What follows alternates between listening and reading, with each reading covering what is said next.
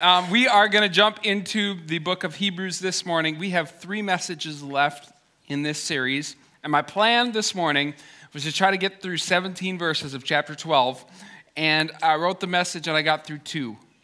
So we're going to be okay. We're going to be okay. We're going to really focus on these first 2 verses. Listen, Hebrews, the entire book reads like a sermon.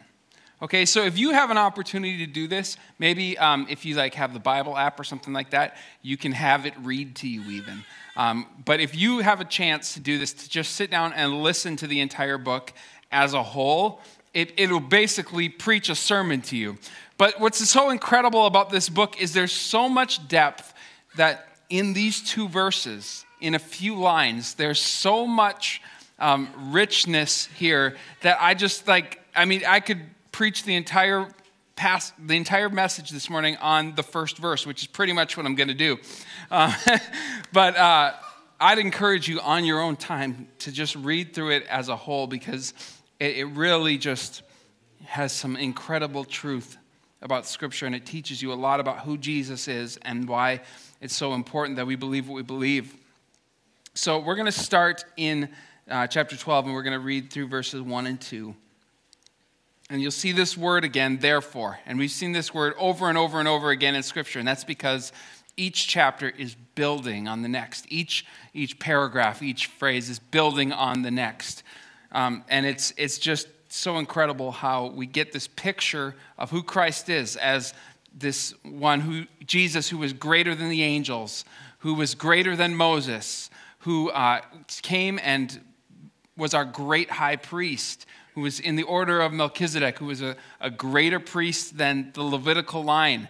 And now we're getting to this part where when we place our faith in him, the transformation that happens as a result. So Hebrews chapter 12, verse 1, therefore, since we are surrounded by so great a cloud of witnesses, let us also lay aside every weight and sin which clings to us so closely, and let us run with endurance the race that is set before us, looking to Jesus, the founder and the perfecter of our faith, who for the joy that was set before him endured the cross, despising the shame, and is seated at the right hand of the throne of God. This passage resonates with me because I love running. I know that's weird. I know that's not like a normal thing, but I love running. And so this idea of running a race, I've run in a few different races. I've yet to win one. But there is an excitement. There's an excitement on race day when you get together and you're running with this big pack of people. And so this passage just kind of invokes these incredible memories for me of those moments, and it gives us this picture of living our lives as a race, as running this incredibly challenging race and doing it with a focus and a purpose in mind. And so I want to give you 5 things right from this passage today about running your race. And the first thing it says is, therefore we are surrounded by so great a cloud of witnesses. Now, I mentioned it reads like a sermon. It's referencing the passage that we just talked about last week, the hall of faith, right? All the different heroes of our faith. We talked about Abraham. We talked about Moses. We talked about all these great people. We talked about Abel and how each one of them were commended to God because of their great faith in him. And since all of those people have gone before us, right? Therefore, since we're surrounded by such a great cloud of witnesses, let us run this race. So the first thing I want you to understand is that we need to remember where we came from. Remember where you came from. Now, my least favorite college class at the time was Church History 2. Now, I know that's very specific. There were 2 church histories. There was Church History 1 and Church History 2. And in Church History 2, the reason that I did not like it was because the teacher that I had was incredibly boring, and the class time was at 7:15 in the morning on Mondays. Now, being a less than perfect college student and probably enjoying my time a little bit too much at North Central, 7:15 on Monday morning was not a good time for me. And I actually failed Church History 2. Can you believe it? I failed Church History 2. Not because I did poorly on the tests or because I didn't turn in the assignments. The reason that I failed Church History 2 was because I overskipped the class. I slept in too many times, and because of that, I had an automatic F in the class. And I had to retake Church History 2, my least favorite class. And the second time that I took it, it was again at 7:15 in the morning, but I had a different professor the next time around, and he was a nerd. There's just no other way to describe him. He came every morning at 7:15 with his bottle of Diet Coke and managed to make Church History 2 one of the most fun classes that I was a part of. He had this kind of like sarcastic sense of humor, and he brought to life all of these characters from the Great Schism to the Reformation, some of the heroes of our faith. And I learned in that class to appreciate some of the history of our church and what has brought us to the place where we are today. I learned about some of those early church heroes like Martin Luther, like John Wesley, learned about Charles Spurgeon, and now I'm appreciating these characters, men like Billy Graham, men who dedicated their lives to the work of the gospel. In fact, even to people who directly influenced me today, I didn't learn about these people in the class, but they are heroes of my faith. My grandparents are heroes of my faith because they led our family so well in faith, and I grew because of the heritage that I inherited from them.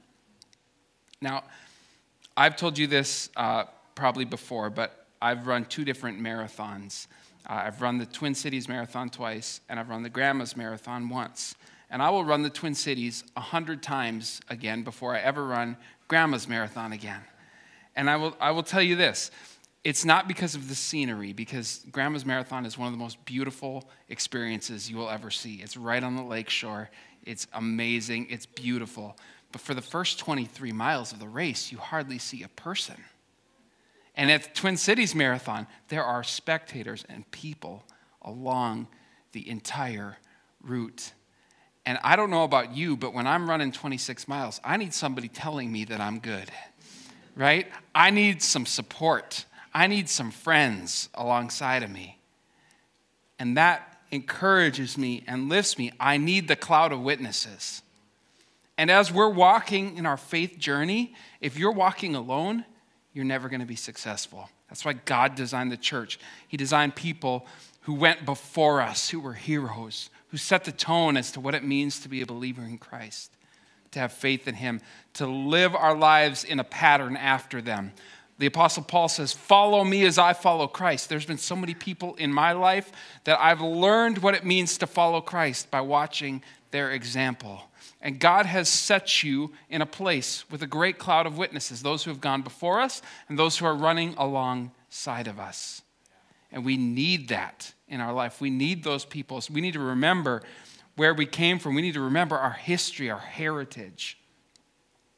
But then remembering where we're at, the next thing that we need to do is to drop the baggage. It says, therefore, since we're surrounded by a great cloud of witnesses, let us lay aside every weight and every sin which clings so closely. You know, as I was preparing this week and planning to talk about this, I planned specifically to talk about sin here. But I woke up at 1:30 in the morning today, just out of nowhere, and this verse just started playing in my mind. I just started hearing it over and over and over and over and over again. And I realized something as I was thinking about it this morning, that it says, let us lay aside every weight and sin. In other words, it's not just sin that is weighing you down. There are things in your life that are a hindrance to the race that you're running. And then finally, I fell back to sleep. But it was it was a short night of sleep. But here are some things that could be potential weights, and this is not an exhaustive list. Past hurts. People that have hurt you and harmed you in the past, that can be a burden on your heart. Maybe it's fear of failure. Right? You're worried about being successful when God calls you to do something. Maybe it's insecurity in who you are, not being confident of who God made you to be. Maybe it's anxiety. Maybe it's laziness. Maybe it's anger. Listen, if you don't address these issues, then it becomes sin, right? It's not a sin to be hurt by somebody, but if you hold bitterness and unforgiveness in your heart, it becomes sin, right? It's not a sin to be insecure, but if jealousy and envy take over your life, it's sinful. If you're dealing with any of those things or with other things that I didn't even mention, I want to give you some great advice. You should stop. You're welcome.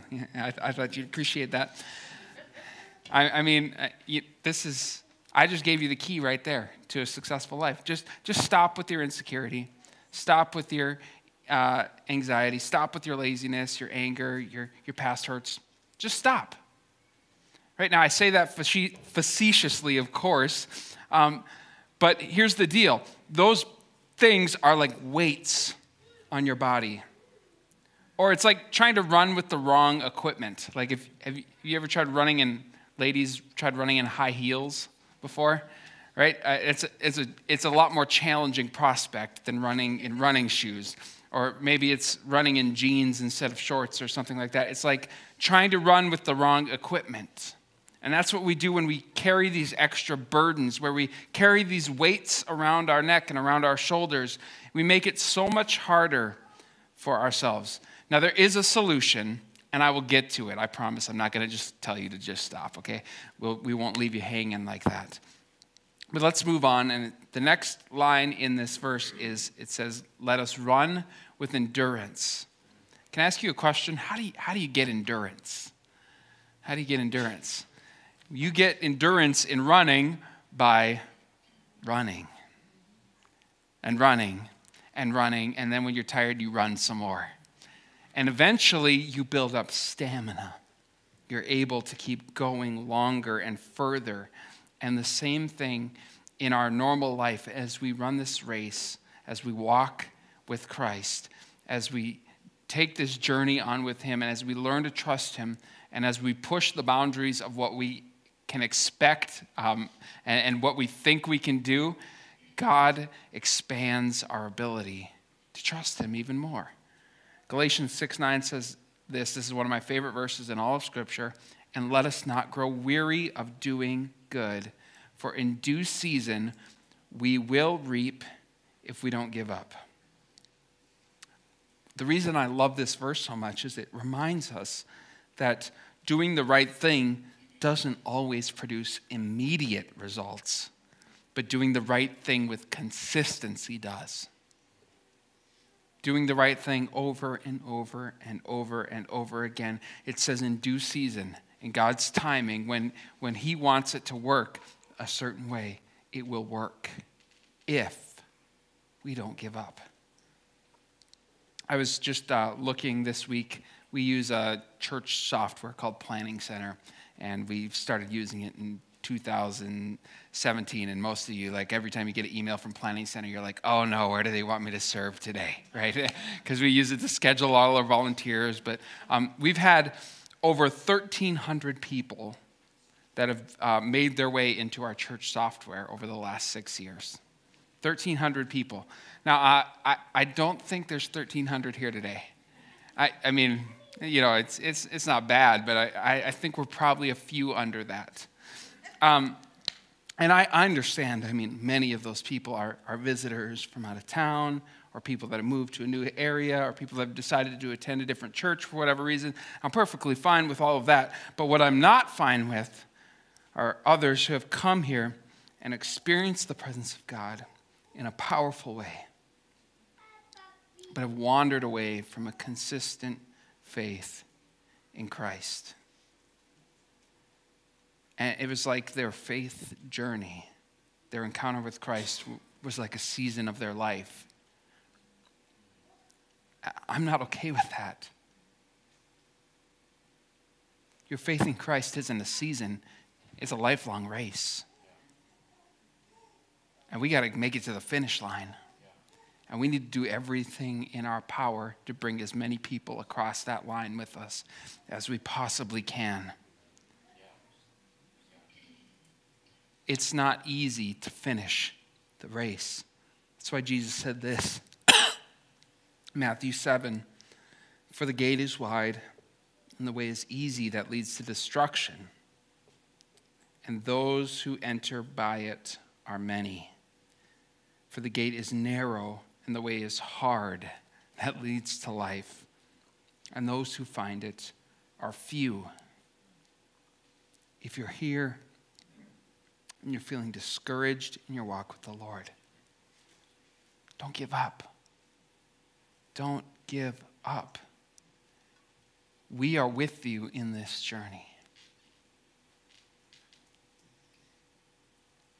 And God doesn't want you to be left behind. Fourth one is this: run your race. Run your race. Goes on to tell us the race that is set before us. God has a specific race for you to run. One of the most devastating things that you can do as a runner is to try to match another runner that's in a different bracket of ability than you are, or maybe a different pace or stride or whatever it might be. I know that most of you are a little bit aware of my competitive side. Have you guys caught on to that yet? I am a little bit competitive. A lot, maybe a lot. And I'm not so delusional to think that I am the fastest person on the planet. But if there's one thing I hate when I'm running, I hate getting passed. I mean, it just bothers me to my core. I can't take it. It just, something inside of me I get so angry and so frustrated. And I remember this was a number of years ago, probably 7-8 years ago. And I was running at Lake Calhoun, which is about a little over 3 mile loop. It's not called that anymore, I forget. But anyway, I was running around that, and I was training for my first marathon. I had not run one yet. And I was running around this track, and I heard footsteps behind me. And I was like, oh, you gotta be kidding me. Not today. And so I went from my, very comfortable training pace, and I picked up the pace. And I was flying. I mean, I was really, really moving. Like I was pushing the boundary of what was comfortable for me. And I still was hearing footsteps. I'm like, what is going on? And so I picked it up again. I went a little bit faster. 30 seconds later, still hearing footsteps. I'm like, what is going on? What do I have to do to lose this person? And eventually, I'm like, I can't continue. So I slow down a little bit, and this person passes me, and I'm like, it's a girl. Now, I know that's sexist. I know. But it still hurt me deep inside. I'm like, nope, not today. And so she takes off. She's probably 50 meters ahead of me. I'm like, I'm catching up again. So I picked up my pace again, and I got up close enough to her to see the back of her shirt that said Notre Dame track and field. I'm like, okay, today we're going to lose this one. And and she takes off again, and I'm just like, and all of a sudden I feel this searing pain in my knee. I'm like, oh, no. I know that feeling. I've experienced that before. I overdid it. Like I pushed too hard. I ended up having to take 3 weeks off because of my stupidity, right? Instead of doing my 35-year-old workout, I was trying to compete with some college track and field athlete. This is what happens when we try to run somebody else's race. I heard a message by a speaker named Robert Madu talking about this verse, And he drew a comparison to 1 Samuel 18 when David and Saul came home from a battle. And this was when they were still kind of on the same team. And the women of the towns started singing songs about them. And they said, Saul has struck down his thousands, and David his 10,000s. Now you can imagine what that did to the ego of the king of Israel. Right? In that moment, he was very jealous of David. And it says something very interesting in that moment. It finishes that passage by saying, from that day forward, Saul kept his eye on David. Now there's a famous saying. It's that comparison is the thief of joy. Right? God can be doing something incredible in your life, but the moment you start longing for somebody else's experience, you're in a bad place. There's a simple solution to the first 4 challenges that we've talked about already. It's to fix our eyes on Jesus. Listen, I know it sounds simple to focus on Jesus, right? And I know that seems like, oh yeah, well, obviously that's what I need to do. But let me ask you a question. When you're driving a car, do you pay close attention to all the things that you want to avoid? Right? Like, do you stare at the ditch to make sure that you don't go into it? Do you stare at the tree on the side of the road that you want to avoid? No, you fix your attention on the center of the road. You look where you want to go. One of my friends who's a really good golfer, he told me one of the things that you have to do when you're preparing to hit your tee shot is you have to pick the most specific spot that you want that ball to land. You don't say, I'm going to try to hit this somewhere in the fairway. That's too big of a space. You pick a blade of grass in the middle of that fairway. You say, I'm going to hit that blade of grass. Then if you miss by 2 or 3 yards, you're still in the fairway, right? But if you think, don't hit that ball in the water, don't hit that ball in the water, don't hit that ball in the water, all your mind is telling your body to do is hit that ball in the water. And some of us, we live our lives as Christians that way, where we get so focused on the thing that we're trying to avoid, where we're struggling with some of those heavy weights that I talked about earlier, things like anxiety or fear, things like insecurity. We focus on those things and trying to overcome that rather than focusing on Jesus. And we give all our attention to the problem rather than giving our attention to the solution. Focus on Jesus. It sounds simple, but it's so profound. It's so true. And I'm going to say something, and I want you to understand this. I am not trying to be harsh when I say this. I'm telling you this because I want God's best for you. But some of you need to stop making excuses about what people have done to you or about where you come from and start focusing your attention on the one who can bring you freedom and healing and hope. You already have everything that you need to overcome the challenges in your life. And I'm not saying that to beat you up. That's not the point at all. I'm just saying that there's freedom, there's victory that's available for you if you're ready to walk through that door. Stop wearing those weights of guilt and sin and shame like a badge of honor and lay them down at the cross instead. Peter tells us to cast our cares on Christ. Why? Because he cares about you. He cares about you. So that was verse 1. 17 more to go. Just kidding. Let's close with this next verse. This is such an amazing picture of how kind of God draws this parallel between the way that we should live our lives, running the race that we run, and the way that Jesus lived his life. It's really fascinating if you look at it this way. As we've just read this verse, fix your eyes on Jesus, the author and perfecter of our faith. We've been surrounded by a cloud of witnesses. Ditch the baggage and run to Jesus. Look at Jesus.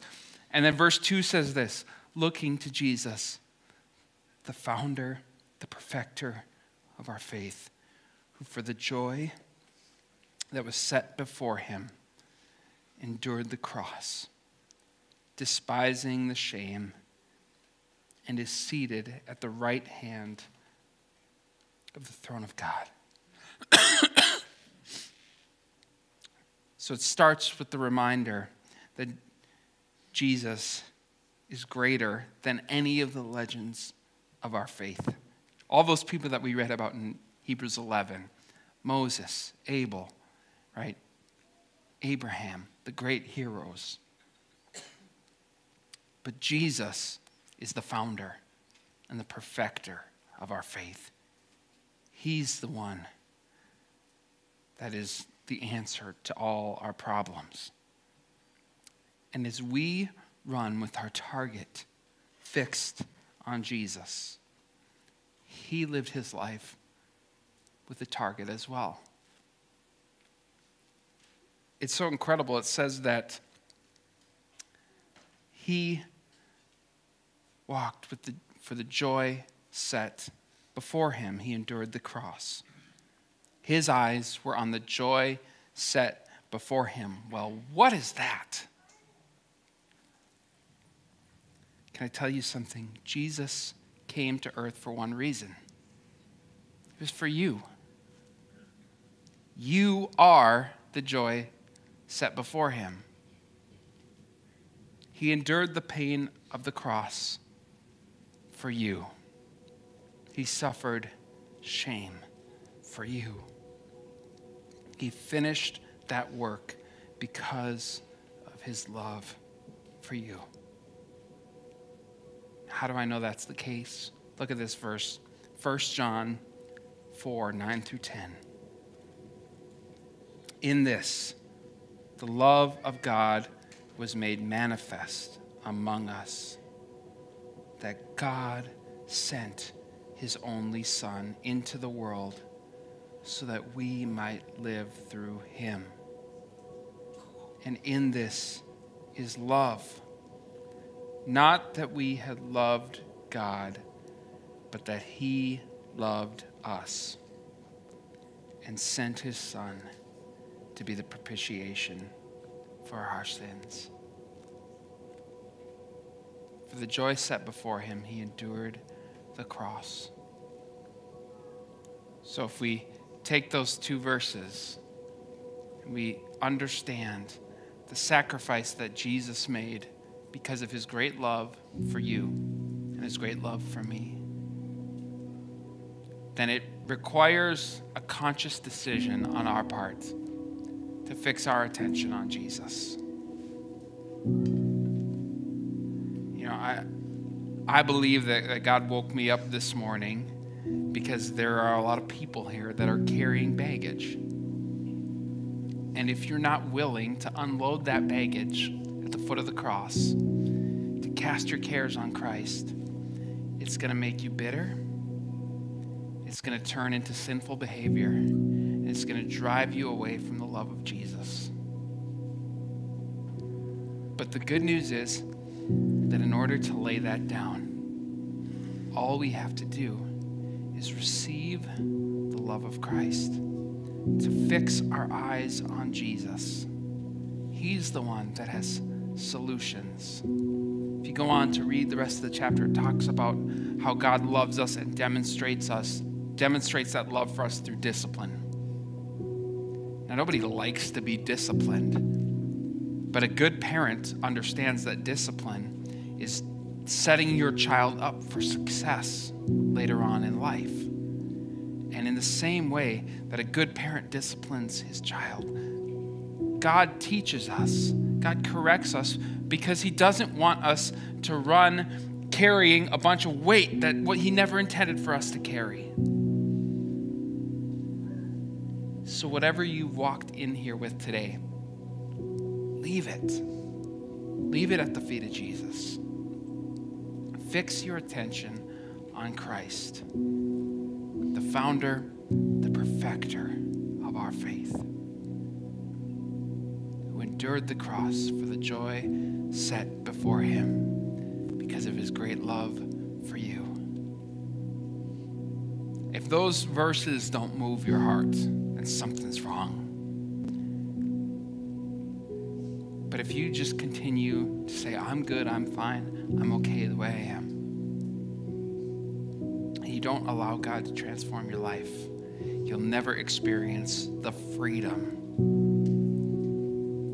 in finishing that race. I will never forget the moment that I finished my first marathon. And I tell this to anybody who signs up for a marathon. There is no greater feeling in the world than crossing that finish line. It's just amazing. Like at Twin Cities Marathon, they have this giant American flag, like hanging from a crane, a quarter mile before the finish line. And you get over the hill and you see that flag, and I just started bawling in that moment. How much greater is it going to be when we come to the end of our life and we see his face and experience his face in that way for the very first time? That we receive the love that he poured out for us and have eternity to spend with him. It's time to put down the baggage. It's time to release that heaviness. It's time to run the race that God has for you in your life. There are going to be people up here that are willing to pray with you. If you came with a burden today, a baggage, I'd encourage you to take some time and pray with somebody today. And allow God to set you free from that burden. Allow him to give you that hope as you redirect your attention to Jesus. I'm going to close us in prayer today, and as I do, if you'd like to come, you come at that time. Heavenly Father, we thank you. We thank you for your love for us. We thank you that you sent your Son so that we could experience your hope and your life and your freedom. Lord, help us to live our lives in a way where we never take that for granted. Help us to walk in freedom and in victory.